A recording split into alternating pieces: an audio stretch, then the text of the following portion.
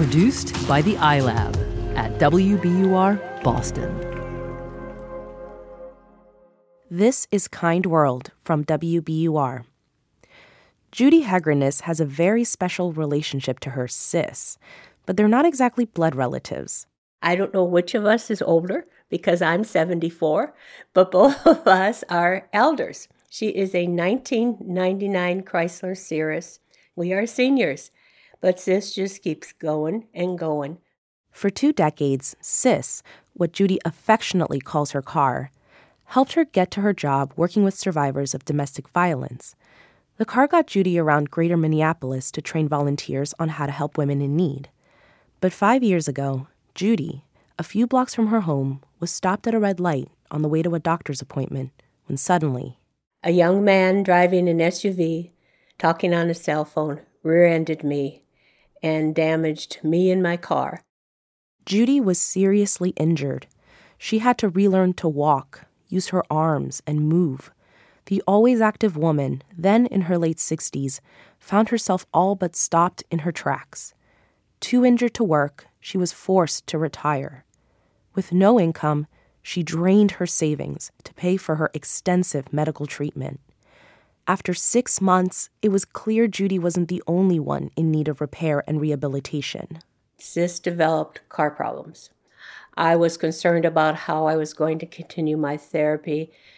We needed help. We needed to keep Sis going.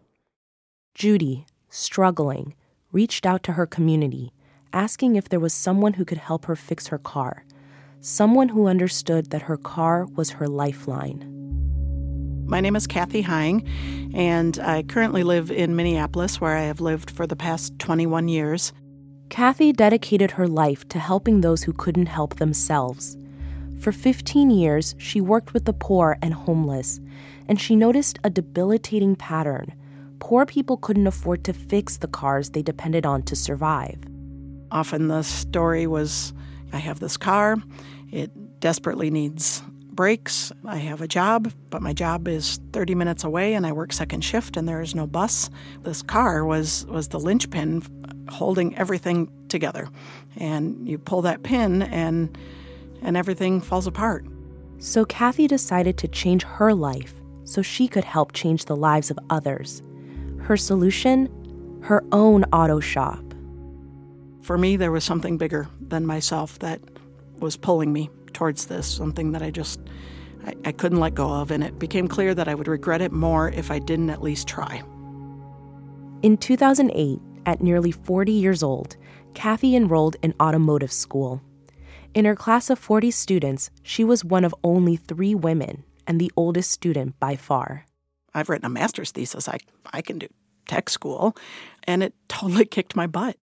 Despite the challenges, Kathy stayed the course, and in 2013, she opened her own garage. It had 1 car lift, 1 repair bay, and a tiny volunteer staff. Her clients all live at or below the federal poverty guidelines, and they pay for parts at cost and only a fraction of labor costs. This was exactly the help Judy Hegrenus and her car Sis needed. They just went to work. They fixed the problem. We were having some transmission fluid leakage, and we don't leak transmission fluid anymore. The mechanics repaired Sis so she was road ready, and Judy says Kathy's help was much more than a car repair. Kathy has also allowed me to take care of myself for the most part. She has given me an opportunity to maintain a self-sufficient life. Now, Kathy's Minneapolis garage, which she calls the Lift, is open 5 days a week, and the staff of 10 is busy keeping up with growing demand. The garage has completed nearly 2,800 repairs for more than 1,600 customers, and there's a 3-month waiting list. On one hand, it tells me that my instinct was right all along, that this is a huge unmet need in our community. On the other hand, many days it feels like we're not meeting our mission in the least. By the time we can get them in to fix their car, their job's long gone. But then there are days when you fix somebody's car who, you learn on Friday we're fixing their car and she's been staying in the shelter and she has a new job that is starting on Monday pending us fixing her car. Yep, we are absolutely changing that person's life. Kathy says her life has changed too. Even though her work in social service and car repair is more similar than she expected. I often joke that at the Lift we are social workers and grief counselors and financial counselors and resource specialists, and then we fix cars on the side. Kathy changes the lives of so many who are struggling, showing them what they might forget about themselves, that their journey means something, and that they might just need a little help to get there.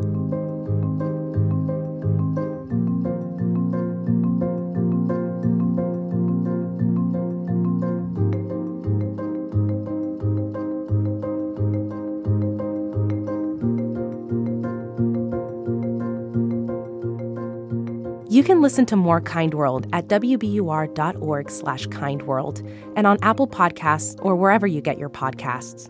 Be sure to like and follow us on Facebook and Twitter. We're at WBUR Kind World, and we would love to hear your story of profound kindness. Send us an email to kindworld@wbur.org. I'm Andrea Asuaje. Thanks for listening.